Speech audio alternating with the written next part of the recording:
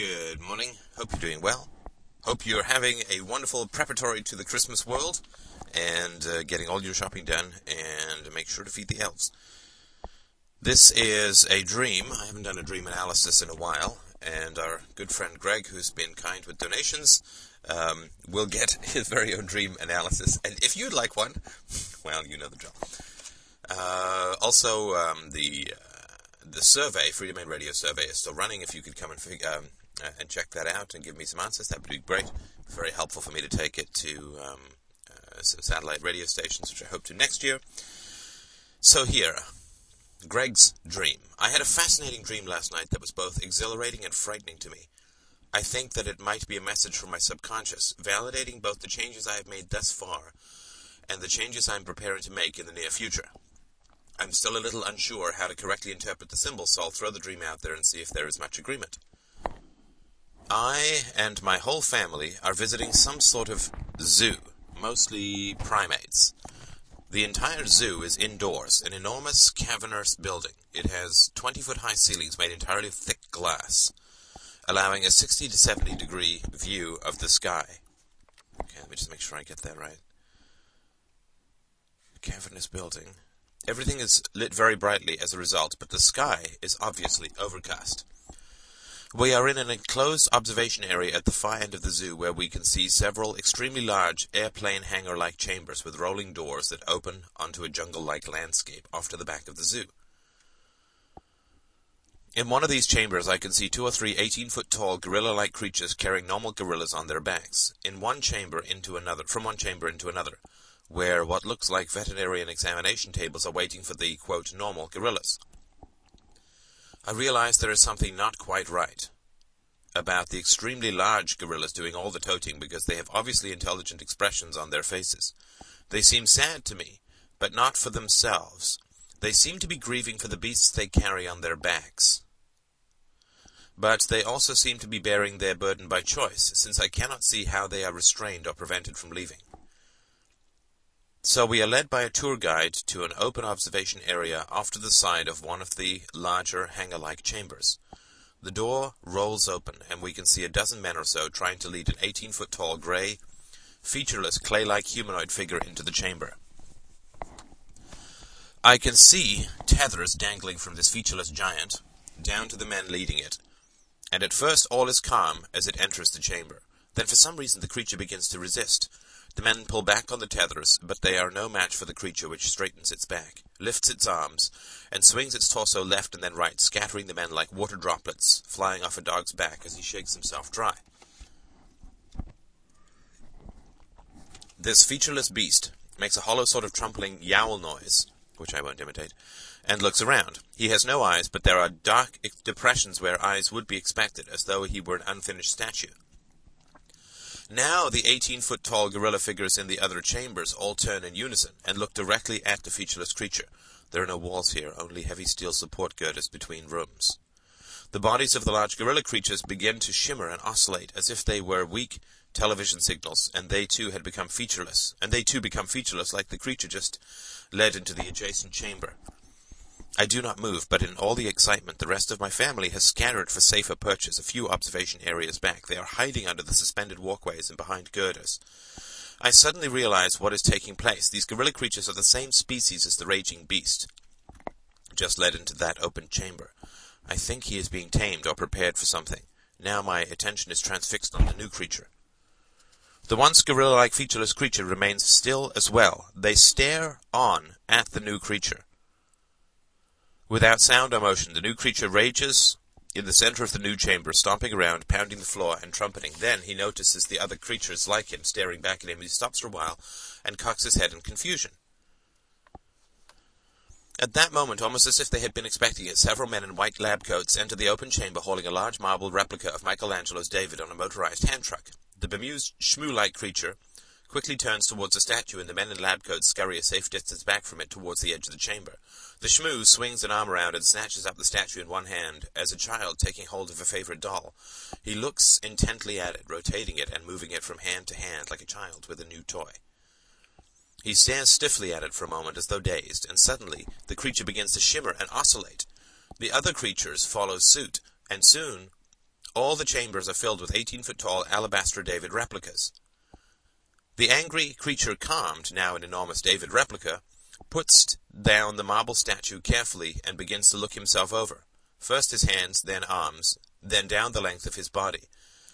Then he looks back, up, at the other creatures, and he looks at me. He has a look of wonder and amazement on his face. He opens his mouth wide and asks, "What is this?" I am stunned. I do not answer, but the men in white lab coats come forward now and answer to him. "You are free to go, of course, but you were brought here so that you could choose your own form. If you stay, you must choose a form." With that, all the other 18-foot-tall Davids begin to shimmer and oscillate again. Each one transforms into a new and different shape. One returns to the form of a large gorilla, but others transform into all manner of different creatures. As each one finishes, they look back at the one remaining David still in the open chamber. He looks down at his hands again, and then at the men in lab coats. Slowly the alabaster gray begins to recede from his face and down his shoulders, replaced by a warm tan-pink hue. His hair darkens to a thick brown. His blank eyes crystallize and coalesce into dark, glassy stones. As this living, breathing David takes shape before me, he looks once again down at the men in the lab coats and now asks in a deep and sonorous voice, "I can be anything I want?" The other creatures slowly begin to move away now, returning to their original duties. As if relieved to hear the sound of the living David's voice, the men in lab coats smile and nod approvingly in near unison. With that, this colossal David turns to look straight at me, complete with that stoic and thoughtful expression that Michelangelo originally left on his face, and says, "Then I choose this." At which point I wake at 4:15 a.m. Gack. I did a little research. This is Greg. I did a little research on Michelangelo's David on the internet today, and came up with this very interesting passage about its metaphorical value as a work of art, and it seems to confirm my initial impression about the dream. Traditionally, David was portrayed after his violent victory, triumphant over Goliath. Both Verrocchio's and Donatello's Davids are depicted standing over Goliath's severed head. Michelangelo has depicted David before the battle. David is tense, but not so much in a physical as in a mental sense. The slingshot he carries over his shoulder is almost invisible, emphasizing that David's victory was one of cleverness, not sheer force. This interpretation comes from Gardner's Art Through the Ages. Irving Stone is somewhat more specific in stating that David is depicted at the moment he decides to engage Goliath. Michelangelo was a citizen of the city-state of Firenze, Florence. The national state of Italy is very young, and in the time the statue was made, between 1501 and 1504, power resided with individual cities. Firenze was surrounded by enemies, and that much stronger and more numerous than the city was. When the statue of David was placed on the square in front of the city hall, where you can now find a copy, the people of Firenze immediately identified with him as a cunning victor over superior enemies. To them, David was a symbol representing fortezza and ira, strength and anger. The statue had an intended political connotation for the city-state that had recently cast off the ruling of the Medici family. Note how David's character traits are considered more important than his victory over Goliath, which is why Michelangelo depicted him before a battle, strong-willed and ready to flee. What an amazing dream. And thank you so much for sharing it with us. I'm just going to recap, because there's a lot of details here. I'm just going to recap the general movements of the metaphors within the dream. Some sort of zoo, his whole family, some sort of zoo, mostly primates. The entire zoo is indoors. An enormous cavernous building. So it's got these 20-foot high ceilings made entirely of thick glass, allowing a 60 to 70 degree view of the sky. Everything is lit very brightly as a result, but the sky is obviously overcast. I think what he means by that is the sky is hard to see because it's brightly lit inside. So he can see 2 or 3 18-foot-tall gorilla-like creatures carrying normal gorillas on their backs from one chamber to another, and the veterinarian examination tables are waiting for the normal gorillas. I realize there's something not quite right about the large gorillas doing all the toting. Obviously intelligent expressions, and they seem to be grieving for the beast they carry on their backs. So we are led by a tour guide to an open observation area, and then this featureless clay-like humanoid figure that's 18 foot tall comes in and smashes away or shakes away the men who are holding him down. And then his call, he has no eyes, Doctor. He puts his call out, this yowling noise, and he looks at the other featureless creatures, the other girders, and then they morph into this in-between creature. And his family scatters. The other creatures stare at him, and then... Sorry, just a second, I just want to know when the other creatures...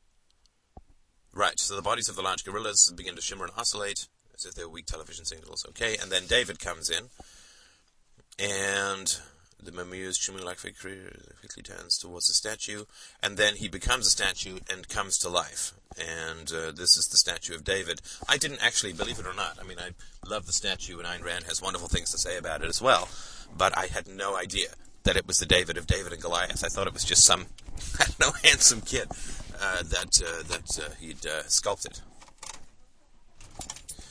Alrighty, now let me just make sure my plugs are all correct so that I don't lose my show again. Give me the power. I want the power. Alright, we're good to go. Well, this is an amazing dream. This is a dream that is... it's a marker dream. Some people call it a number of different names. A marker dream is perfectly valid. It is a signpost dream, a marker dream, a transition dream. It is a dream about... And there's no question that it was going to throw you awake at 4 o'clock in the morning. One of the things that Greg has posted, and I hope you don't mind if I use your name, one of the things that Greg has posted elsewhere was that he went to go and see Mel Gibson's film Apocalypso, which I would never in a million years see, but he went to see it with his brother, and he got a very important thing out of it, because Mel Gibson is psychotic, right? I mean, Mel Gibson is an absolutely crazy, corrupt, weird, vicious, hate-filled, and sociopathic. I mean, his movies are just gore-fests. I mean, boy, I watched a little bit of his film about Christ, and it really was just pure sadomasochism, blood-spattering, gore, hate-filled. I mean, this is his life. This is his inner life, right? We've talked about this in the realm of art, right? This is the argument he's making about the world. And so he went to go and see Apocalypto and found, and also, I mean, I just had read the reviews of Apocalypto. Not only did it seem like a completely bizarre topic for a film, but it's also just a complete bloodfest, right? I mean, it's just full of Tarantino. Well, it's worse than Tarantino violence. At least the Tarantino violence is cartoony, but, you know, just the most repulsive gore. And, yeah, I mean, Greg and I had the sort of the same experience, that when we were younger, we could watch this kind of stuff, and it didn't really faze us. I found, though, I was done, I guess about, 12 years ago, 10 years ago, whenever the film Casino came out, and I went to see it, because I'd quite enjoyed Goodfellas. So I went to go and see Casino, and there's some scene where a guy's head's in a vice, and that was just it for me. I mean, and this is one of these big changes where you just don't ever go back. So that scene was just so horrible and horrifying to me that I simply did not ever go to another violent movie again. And it doesn't mean that I haven't seen violence in movies. Sometimes it shows up and it's a surprise. But it's almost always particularly, pretty horrible. And Greg also said that before he had gone to see the movie Apocalypto, or in the past, he would have just laughed off that kind of violence, which I certainly understand, right? But now, his soul is really waking up to empathy, right? So, this is, I think, what the dream is largely about. Empathy and choice, and the choice that comes from individuation. Now, just very briefly, and this is not going to get wholly technical, but this, since I believe that this is a dream about individuation, we might as well spend a few minutes talking about what individuation means, at least in the way that I understand it. I mean, every psychologist has their own interpretation of what individuation means, but this is sort of what I think it means from a philosophical standpoint. Individuation is the process of thinking for yourself. Really, that's all it comes down to. Individuation is the process, and it's actually quite coincidentally similar. No, it's part of a master plan from what we were talking about last night around escaping your culture, or getting out of the fantasy and the psychoses of culture. And individuation is fighting your way free and thinking for yourself, but not thinking for yourself in a sort of psychotic, delusional way, insofar as, I am Ixtapixquill, reincarnation of the Incan god, and that's not really thinking for yourself. That's just sort of going mental. But when you think for yourself, as I've talked about in the Intro to Philosophy series, you think for yourself with reference to reason and reality, and with reference to empathy to others. Empathy to others is different from sympathy to others, and we talked about this before, but I might as well mention it again, that empathy towards others can provoke great anger. We always think empathy is like, tender and, let me hold you while you gently rock back and forth with sobs. And I'm sure it is at times, but there is an aspect to empathy, which is, I get that you're evil. And that makes me angry. I get that you're evil, and this doesn't mean that everyone I get angry at is evil. That would be a silly thing to even say. I apologize for even bringing it up. But I would certainly suggest that the sort of empathy that's portrayed in this dream is more along the individuation standpoint, or the individuation side. And that the individuation has a lot to do with acceptance of knowledge that you already have, right? So we have a vast amount of knowledge about reality. We're exposed to it every day. We have a vast amount of knowledge about our families, in particular, and our society. Like, we know. Like, all the stuff that I write about Lew Rockwell and all the stuff that I talk about here, this is all not knowledge that you don't have. And this is all stuff that you know. This is all stuff that you know.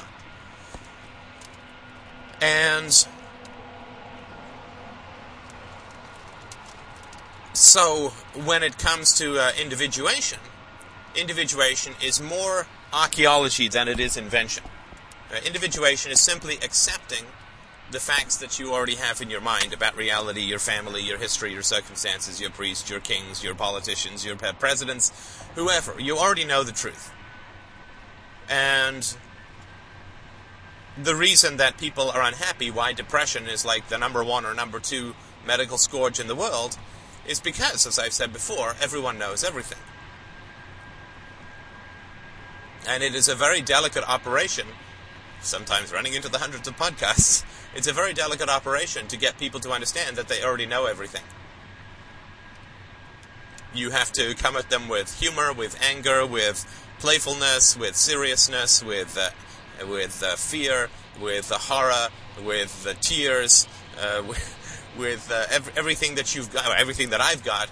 You have to come at people from a number of different angles, and that liveliness, right? The liveliness that's in these podcasts is not just, as I've mentioned before, it's not just in the content that I aim to free people, but in the form that I aim to free people. Christina was listening to my criminal series yesterday when she was driving to some appointments, and she said, in the one you made me cry, and in the other you made me laugh. And partly why I do that is, well, obviously I enjoy being free in my expression, but it's also to unstick the lever, right? I mean, when your lever is stuck, you work it back and forth, you work it from different angles, you loosen it, you do this, that, and the other. And the goal is simply to hit you from a bunch of different angles with a large amount of emotional and intellectual energy to loosen the knowledge that's already in you. I mean, this is not me teaching you, right? This is just me saying you already know. Which is another reason why people get so mad at me, right? Because they do know, and they pretend that they don't.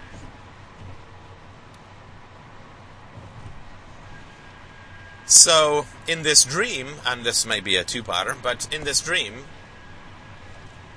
we see a very interesting, and this occurred after I know that Greg listened to the Santa Christ podcast last night, because he mentioned it on the boards, and then he went to, did this dream come last night? No, I think this dream came 2 nights ago. 2 nights ago? Anyway, I have been talking about culture lately, and art, right? So, and again, this may come from other sources, this is just the only one that I can sort of think of, or have access to, sort of understanding. And so in this large area where you're free to move around, you're still enclosed, right? So it's like a zoo, but it's not like a zoo. It's like a cage, but it's not like a cage.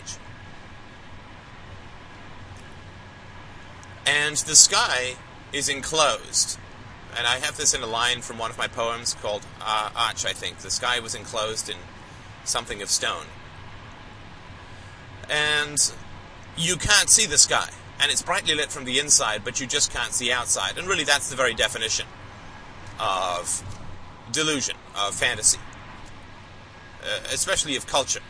I mean, culture produces lots of art, and culture produces lots of trinkets. And culture produces endless and insistent arguments from morality.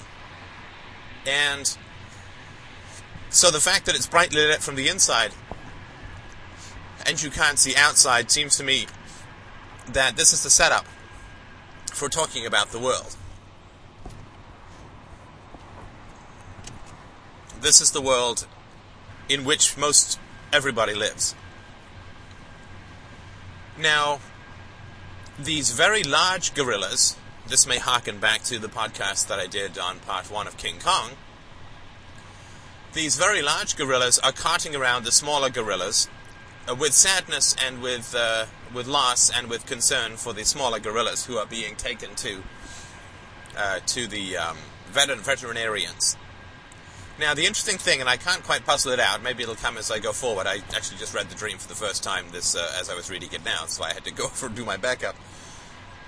I'm not sure, because later on, there's white lab coats who are examining the smaller monkeys, or the smaller gorillas, and then there's the people who wheel in, the lab coat guys who wheel in Michelangelo's David later.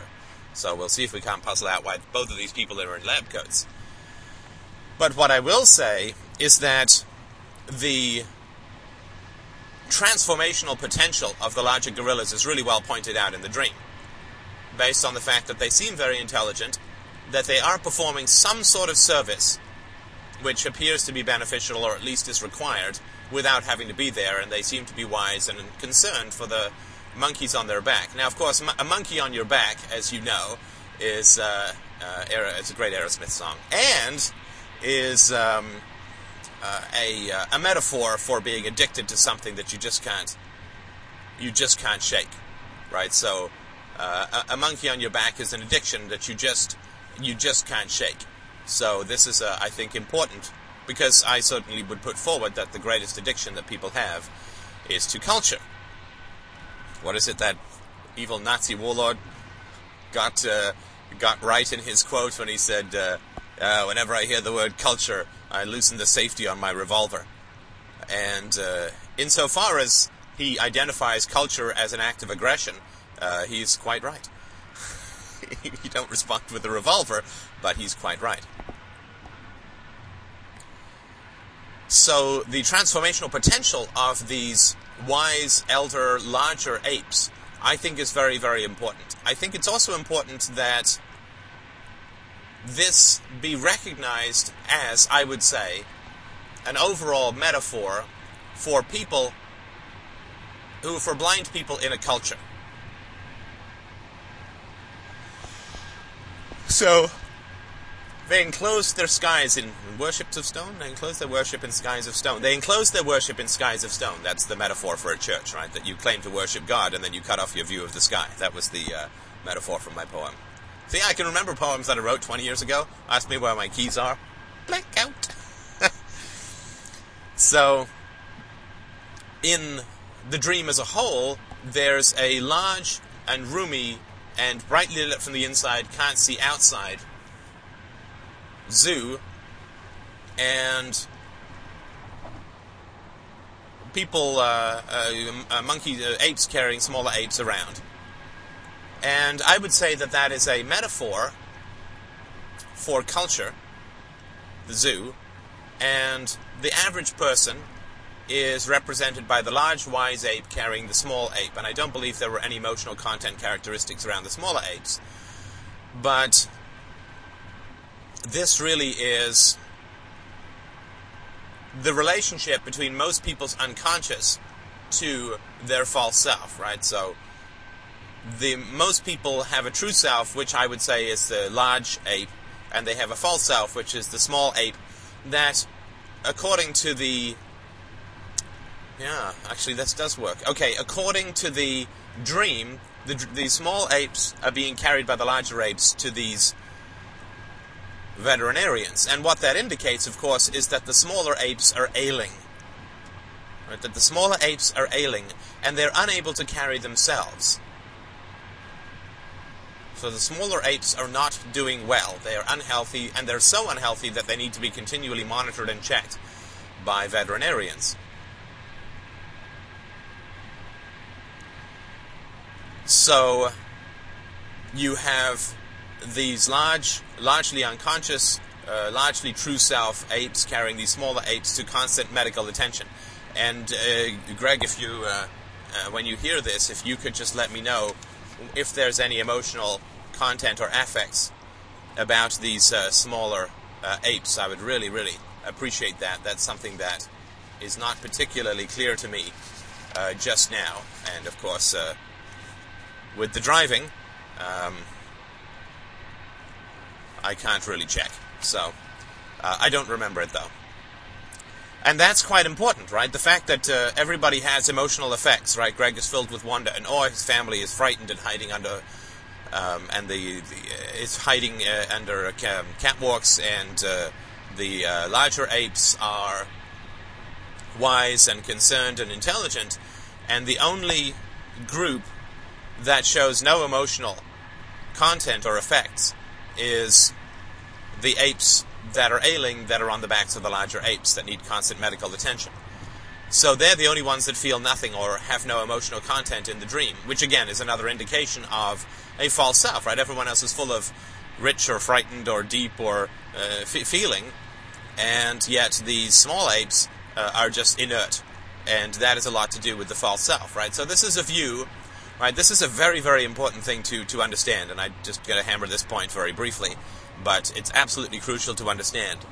You know, I was talking yesterday about culture. Oh, this is going to screw up those who are listening out of sequence. Naughty! I was talking yesterday about the need to view your own culture from another culture, or ideally from a philosophical standpoint. This is not a bad segue to the more important aspect of that. That's good training, and that's a good place to start. But this is the more important thing. Because what the hell can we do about Scandinavian culture? Nothing. Muslim culture? Almost nothing. But if you really do want to understand yourself, then you need to get into the habit of looking at your false self from the vantage point of your true self. At your pettiness, and my pettiness, and all of our pettiness, and our status-seeking, and our vanity, and our fear of conflict, and our fear of doing the right thing for fear of disapproval, and our conformity with all the nonsense we were fed as children, and all of that structure, all of that fearful, vain, glorious structure, which we all have, it's our dark side. When you can view that from the unconscious, right, looking at your own culture from the vantage point of another culture, or from no culture, in other words, from the truth, is a wonderful practice for doing this, for looking at your own illusions from the standpoint of truth. And so that your own illusions, which once seemed to be a certitude greater than that of gravity, are revealed as petty and fearful and conformist vanities, and scar tissue from the abuse we all suffer at the hands of culture, if not at our families, and certainly at our teachers. Once you can look at your own illusions in the same way that you look upon the illusions and falsehoods of others, the falsehoods that are believed to be true and deep and meaningful, right? The massive errors, right? Not, I don't know what the capital of Mozambique is, but I think that George Bush or democracy is moral. Those are the massive errors, right? Those are the errors which it's almost impossible to recover from.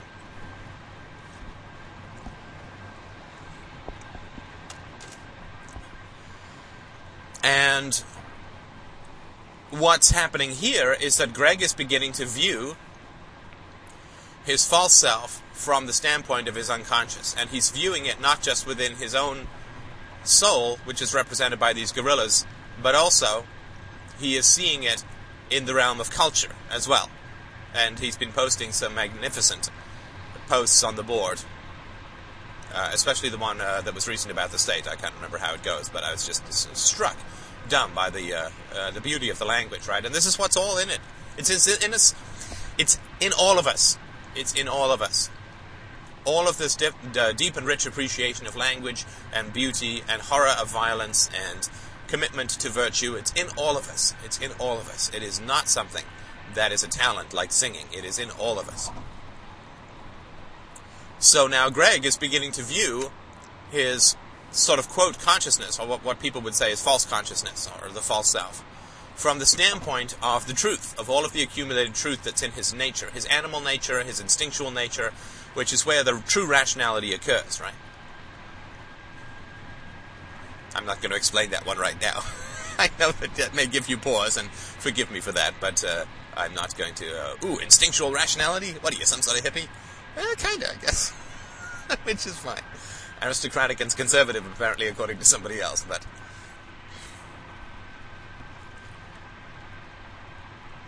The truths in life are not reasoned out in syllogisms. They're validated by syllogisms, but we feel ourselves. We feel our way towards them. We feel them instinctually. And that's what tells us where to go and what to validate. You can't simply validate every conceivable proposition that could occur to you or that occurs in the world. You have to feel your way towards something, right? We light up when we're on the path of truth, and then we validate it with reason. We light up inside. So this bright light is an indication that the bright light inside the zoo and the difficulty of seeing outside the zoo is an indication that Greg is looking inside his own soul, deep in his own soul, deep down where our animal nature gives way to almost mere biology, to the mere mechanics of life, like the liver and so on. And that's right down in the base machinery of the human soul. And from down there, the false self looks tiny and ridiculous and inert and sickly. Right? So when we're embedded in the false self, the true self looks sickly and pathetic. But when you're down there in the roots of truth around the bottom of your soul, where the percepts accumulate into axioms that are rational, right? Where your senses accumulate into rational axioms, where you don't make arguments about disbelieving your senses because that's the autonomous nervous processing of the sensual information. And this is where, people will argue about they don't believe their senses, but then you threaten to punch them and they flinch, right? I mean, this is down at the flinching area where bullshit does not get down to, right? Bullshit is filtered out way before it gets down to the bottom layer of the soul, which is where the percepts build truly rational axioms. And this is where the true rationality and the emotional uniting of rationality and feeling occurs. There is no bullshit down there. And there is no bullshit in this dream, and this is an amazing dream from that standpoint. So, then in comes this semi-evolved being. And the semi-evolved being is this clay-like creature who is as tall as the apes, in other words, is heavily associated with the unconscious, with the strength and primitiveness of the unconscious. And primitive does not mean irrational. Lord knows, we all know these intellectualized, overeducated people who can say that up is down and black is white. Well, what's primitive is this kind of base-level perceptual reality that occurs at the bottom of her soul. It's primitive, but it's also the most connected to reality, right? The part of our minds, the part of our souls, which process reality directly from the evidence of the senses, is the most connected part to reality that we have. It's the most primitive in a way, in that even an amoeba has it, but when it's not obscured by nonsense intellectualizing and false self-pomposity, It is our direct connection to reality. It is the only direct connection. We don't get to reality through thought. We get to it through the senses. We validate our theories with thought and reason, but all of that is derived from the senses, as we've talked about before. So, this creature is wheeled in by people. And this creature is very strong, and this creature is also comes from outside the zoo. I might flatter myself that the eyeless creature is me because I make a call, but I don't think so. I don't think so. Because the choice that is in the dream for Greg, what is it you are going to be, is directly spoken to Greg, and I believe that this is Greg's true self that comes in, that comes wheeling in. And I would say, if you look at the sequence, Greg's family shows no indication of having any appreciation of the emotional content of the zoo. Greg is the only one who picks up the emotional undercurrents that are going on in the zoo. That the large apes carrying the inert and sickly smaller apes are sad and wise and intelligent and so on, which of course would indicate, that's the first indication that they shouldn't be in the zoo, and he can't quite figure out why they're there. And that, of course, is something, and this is, oh man, there's so much to cram about in this dream, I might have to do a two-parter, but I just really want to get this point across, because it's so important. Once you get how amazing and powerful and deep human beings are, then seeing them ordered around by idiots with guns in the form of the state is just so appalling. Once you get that, it is, once you get how amazing and deep and wonderful and powerful human beings are, in their essence, in their true selves, once you know what people are capable of and the beauty and virtue and wonder of the human soul in a state of freedom, in a state of self-knowledge, after it has recovered from the scar tissue of childhood falsehoods, once you see what human beings are and how incredible we all are, seeing them ordered around and herded into the rape rooms of prisons and wars, and once you see the beauty of the childhood soul, seeing it stuffed into the madras and stuffed into the synagogue and stuffed into the church, and lied to and bullied and abused and sometimes raped, and once you get what is destroyed through corruption, once you get the grandeur and beauty of the human soul, you can really clearly see what is being destroyed every moment of every day.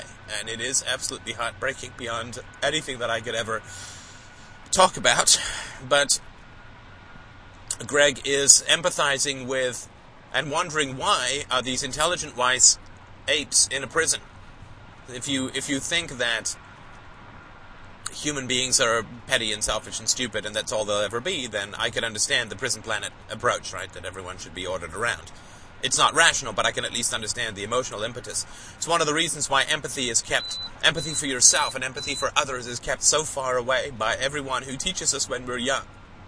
This is why we're whipped into frenzy about our sports teams, and it's why we're whipped into frenzies about our religions and our culture and our God and our political system and everything that is ours, right? It's to destroy your empathy and depth with yourself.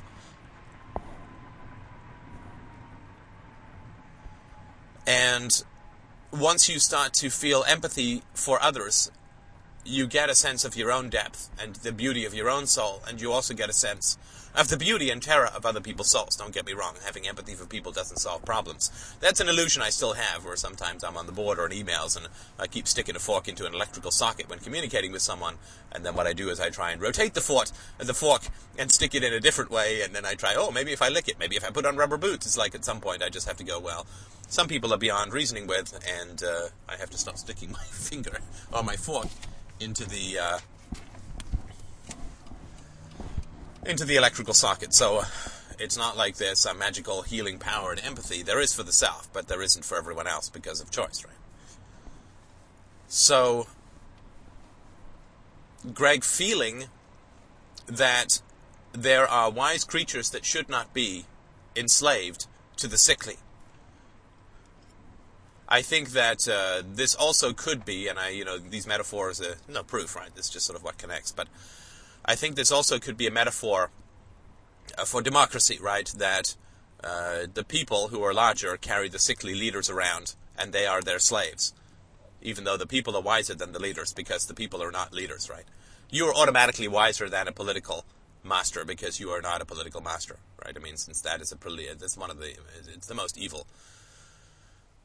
It's certainly the most corrupt. I would say the most evil are the enforcers, but the most corrupt are the leaders. And you're automatically wiser. Like even the trolls on the board are automatically wiser than political leaders. They're not initiating the use. They're not forcing children to conform. They're not lying to everyone. They're not making false arguments for morality. They're not hungry with the desire. Maybe they are, but they haven't enacted their desire to control other souls and so on. So in comes the clay man. The shmoo, he calls it. And the shmoo has come from outside, is wheeled in by men in lab coats. And this is very interesting because there's a combination here of both science and art, although I guess sculptors would work in a white lab coat or some sort of lab coat as well. So there is a combination of art and science, at least I think. Oh, traffic has stopped. Ooh, you know what? There's some wonderful thing about podcasting. Is it just makes you so happy when you're on a roll. It makes you so happy when there is a traffic jam. It's one of the great things about podcasting. So let me just check here. So led by a tour guide to an open observation area. Hey, maybe I'm the tour guide, or maybe somebody else that he's listening to or reading is the tour guide, but someone is intervening. And the creature begins to resist. A dozen men or so trying to lead an 18-foot-tall grey features crayline. Okay. So, the first thing that this creature does is it shakes off the men who are leading it, right? And its size and its power are, I think, important to sort of consider and to understand here. Its size and its power are very important to consider and to understand here. It easily shakes off the men who are trying to hold it down. So this is a reference to Gulliver or something like Gulliver. Insofar as the Lilliputians, they'll tie him down, I think, on a beach and so on. So this is an evolution in some ways, but a devolution in others. And that is perfectly consistent with my experience, at least, of this kind of personal growth. So we have a more humanoid creature who's obviously a step up from the apes in terms of mere biological evolution. Hairless, the things at which we would consider a step up from our good friends, the apes. Hominids? But it's eyeless. Right? It has depressions where eyes could be, and of course this is also a reference, I think, to the fact that when you realize how blind you've been throughout life, you do get depressed. I mean, I don't want to get overly clever here, but there's lots of ways that these metaphors all come together.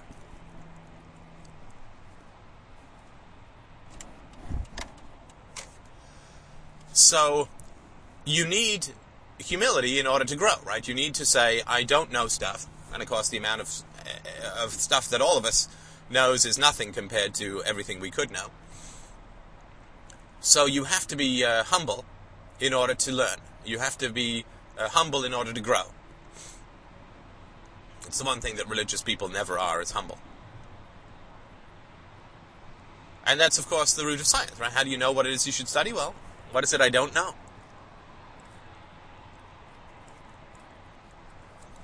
So the evolution comes from sightlessness, right? Comes from humility, comes from knowing that you can't see. Right, the false self can't see out, right? The false self can only manipulate, can only control, can only bully, can only wheedle, can only plead. The false self cannot connect with reality. It's a rejection of reality. In the same way that the government is a rejection of everything that people want, the false self is a rejection of everything that is true. And because it rejects everything that is true but pretends that it is true, it has to control and manipulate other people's perceptions because it has no effect in reality.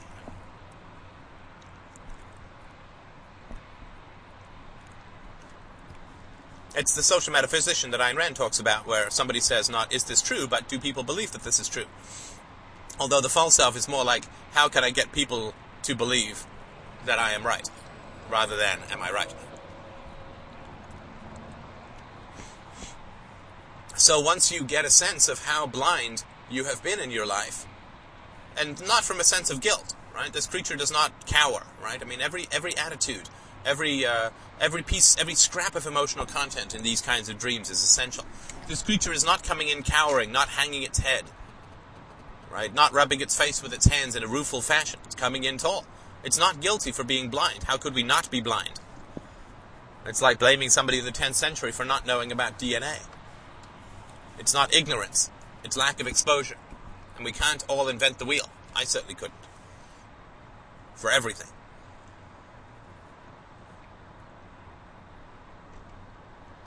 So, this beast comes in, shakes off the men who are trying to control him, stands tall and sightless, right? So he can't see. And maybe it's a reference to podcasting, I'm not sure, because of course I can't see my listeners. But I can make a sound. I can make a joyful noise. And so the clay evolution / devolution, right? So the evolution in the body, the devolution in the fact that the eyes of the apes carrying the smaller apes are wise. The new creature has no eyes, but has come from outside, so knows something more about reality. And maybe the creature must have had eyes outside, unless it was some sort of lab that they came from. I don't think that's specified. But in here, this creature has no eyes. This creature calls out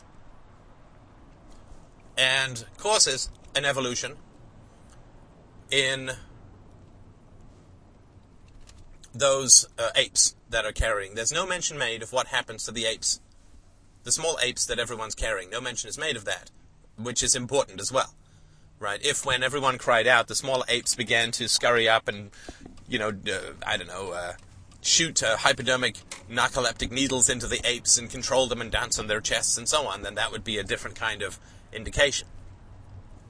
Perhaps more political, I don't know. But the apes shimmer and evolve into these humanoid creatures, right?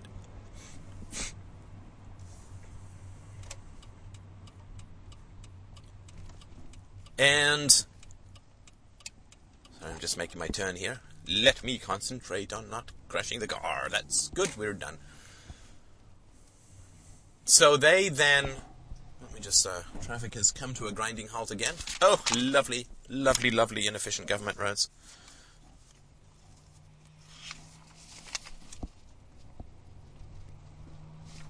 And his family scatters, right, as this all occurs. And what happens then is, so these other apes evolve into this clay-like humanoid kinds of creatures. And then in comes the Statue of David. Now, the Statue of David is one of the most beautiful things in the world. And the Statue of David is one of the first really compelling representations of... I mean, if you look at... Then I don't want to get into a boring kind of history of art kind of thing, but if you also look at the old Egyptian pictures or paintings, then you could see that they had this, that there would be a profile, but the eyes would be staring at you. And if you look at the early medieval paintings, the perspective is completely off. They didn't get the vanishing point, lines all going into, like a train track meeting on the horizon when you're standing on the train track. They didn't have perspective down, and then when you look at early sculptures, primitive sculptures, they're not representational, they're emotionally representational, right? So a early primitive sculpture about a pregnant woman has a tiny woman with a huge belly, because that's what everyone's focusing on. So it's a very subjective interpretation of reality based on what is emotionally resonant in what it is that you're looking at. But in the sort of revival of the Greek movement that occurred after the Quattrocento, there was a desire to reproduce reality as it was, right? So there's Michelangelo and Ingres and people like that, who were actually just looking at, shockingly enough, were just looking at something and painting it directly and straight. They're still art because it's what they choose to paint that is important. But that's what they are trying to do, and it's the first time in the history of the modern West, certainly since the Greco-Roman times, where the human form has been considered worthwhile reproducing in and of itself, that it is beautiful in and of itself, that it is not sort of the tortured Christ on a cross kind of body, and it's not the distorted primitive body where it's the emotional content that matters, where I guess they'd carve me with a forehead the size of, I don't know, one of Pluto's moons, Jupiter's moons. But it's a very significant evolution, right? I mean, if you look at the paintings and the statues and so on that were occurring, or that were being worked on prior to David, not just, I mean, you know what I mean, like in a sort of larger sweep of history kind of sense, then they are pre-human, right? You've got these, everyone's got a halo, everyone's got to have some sort of religious context, everyone's embedded in a background that's inconsequential, right? There is no human being in the scope of the world doing human things, right? And this is definitely an evolution. It's not a perfect evolution, and it's not the final evolution, because Michelangelo was interested in human beings, and really David is a statue of a beautiful young man. It is not a statue of a religious hero. Right? The statues of religious heroes are all, you know, heads bent and robes, or they're, you know, going through a state of torture, like all those endless sadomasochistic images of Christ. But David is an enormous step forward in terms of the human perception of reality and of the self, right? So he chose to sculpt a beautiful human being rather than a dwarf or a leper or a hunchback or something like that. And again, no offense to dwarfs, lepers, and hunchbacks, but the aesthetics is sort of important, right? They can have the soul as beautiful as Michelangelo's David, but of David. But that's not how it gets represented in art. Okay, so I've made it to work. I got a few minutes before I have to start, so let me just finish up, and then I will head upstairs. So let me just see here. Now then, everybody evolves to from ape to clay to human representation. And, I mean, there's art in these podcasts as well as philosophy, as I'm sure you're aware, right? I mean, not just in the content of talking about art, but as I've talked about before. So, this being blind to what is, and recognizing the blindness opens up possibilities, right? Humility opens up possibilities. And the possibility that everybody seems to want to choose is a beautiful human, which of course I would think is an entirely wonderful thing to choose. And then everybody becomes a marble David, right? Everybody grows into a representation of a beautiful human being. Not quite the thing itself yet, because it's a statue that moves. Not quite the thing itself yet. And then you get to choose a form, right? So once you have the ideal of a beautiful human being, and you inhabit that ideal, you become a statue that is able to move, then you can choose your actual form, and he says the alabaster gray begins to recede from his face and down his shoulders, replaced by a warm tan pink hue, healthy, right? Hair darkens to a thick brown, his blank eyes crystallize dark glassy stones, and he says, I could be anything I want. And I think it's interesting, just the last thing I'll say, that the people, the scientists, right, and the fact that they're scientists is important, right? I mean, the science is the abstraction of this base perceptual layer that we have at the bottom of our souls, which interacts the most directly with reality of any part of our consciousness and our neurological, neurophysical, right? I mean, their nerve endings themselves, although not directly conscious themselves, interact very strongly with reality itself. But this David now says, after the lab coats bring him in, and he comes to life, and he becomes human. He says, I can be anything I want. They say, you can leave, of course, but if you stay, you have to choose your shape. You are free to go, of course, but you were brought here so that you could choose your own form. If you stay, you must choose a form. Now, that's interesting.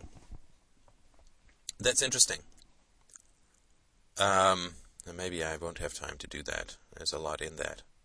And it's not necessarily, I mean, you stay in the zoo, right? I mean, you stay to help other people.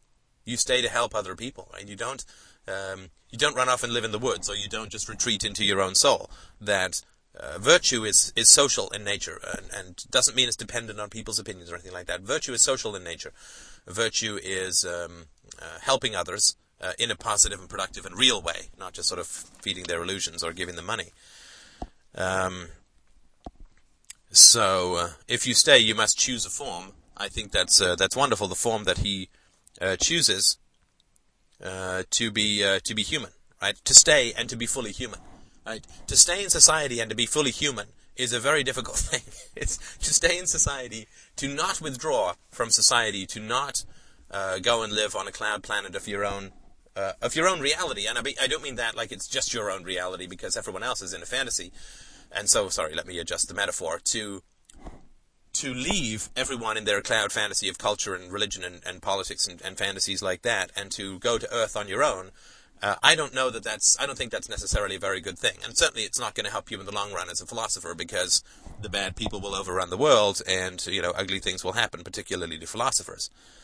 So, to stay, there's a great deal of tension in staying in society, staying among crazy people, and being fully human and sane, right? I mean, that's quite a ripple in the social pond, right? As we can see for these podcasts and the board and everything that people are doing as a result of expanding their depth of humanity through this and through lots of other ways that people are doing it. To stay in the zoo and be free is, I think, the best thing you can do. I mean, obviously that's what I'm doing. So, I mean, I think it's the best thing you can do. I'm not going to try and make a case for it objectively, but everyone can do what they want. But I think that that this is the challenge, that this guy can leave, but if he stays, he has to choose a form. And the form that he chooses, of course, is a rich, deep, and large humanity, very healthy, very powerful, deep, sonorous voice, warm, tank pink hue, thick brown hair, right? And thick hair is an indication of health, right? I mean, it's always the weenies on TV, except for the guy on David Duchovny's show. I can't remember what it was, but he was considered to be kind of cool. But I mean, thick hair is considered to be healthy and attractive, and the pink hue of his skin and the deep sonorous voice, this is a being of great power, which of course is Greg, right? Greg is becoming, right? I mean, and he is detaching from his family. His family scurries away. His family is terrified by this, as is naturally the case for stuff that's going on outside of what he's posted on the board. But he is making the choice to stay in society, to stay in communication with people, and to be fully and deeply human and rational and philosophical. And that is a beautiful, wonderful, fantastic thing, tip of the hat of near infinite size. It's a wonderful journey that Greg's been on for the past year, I guess. Not quite a year, I think. But and this is something that I think should give people hope that there is challenge and there is depression and there is unhappiness in prying this monkey off your back. But you go beyond the art of beauty to beauty itself when you make that transition. Thank you so much for listening.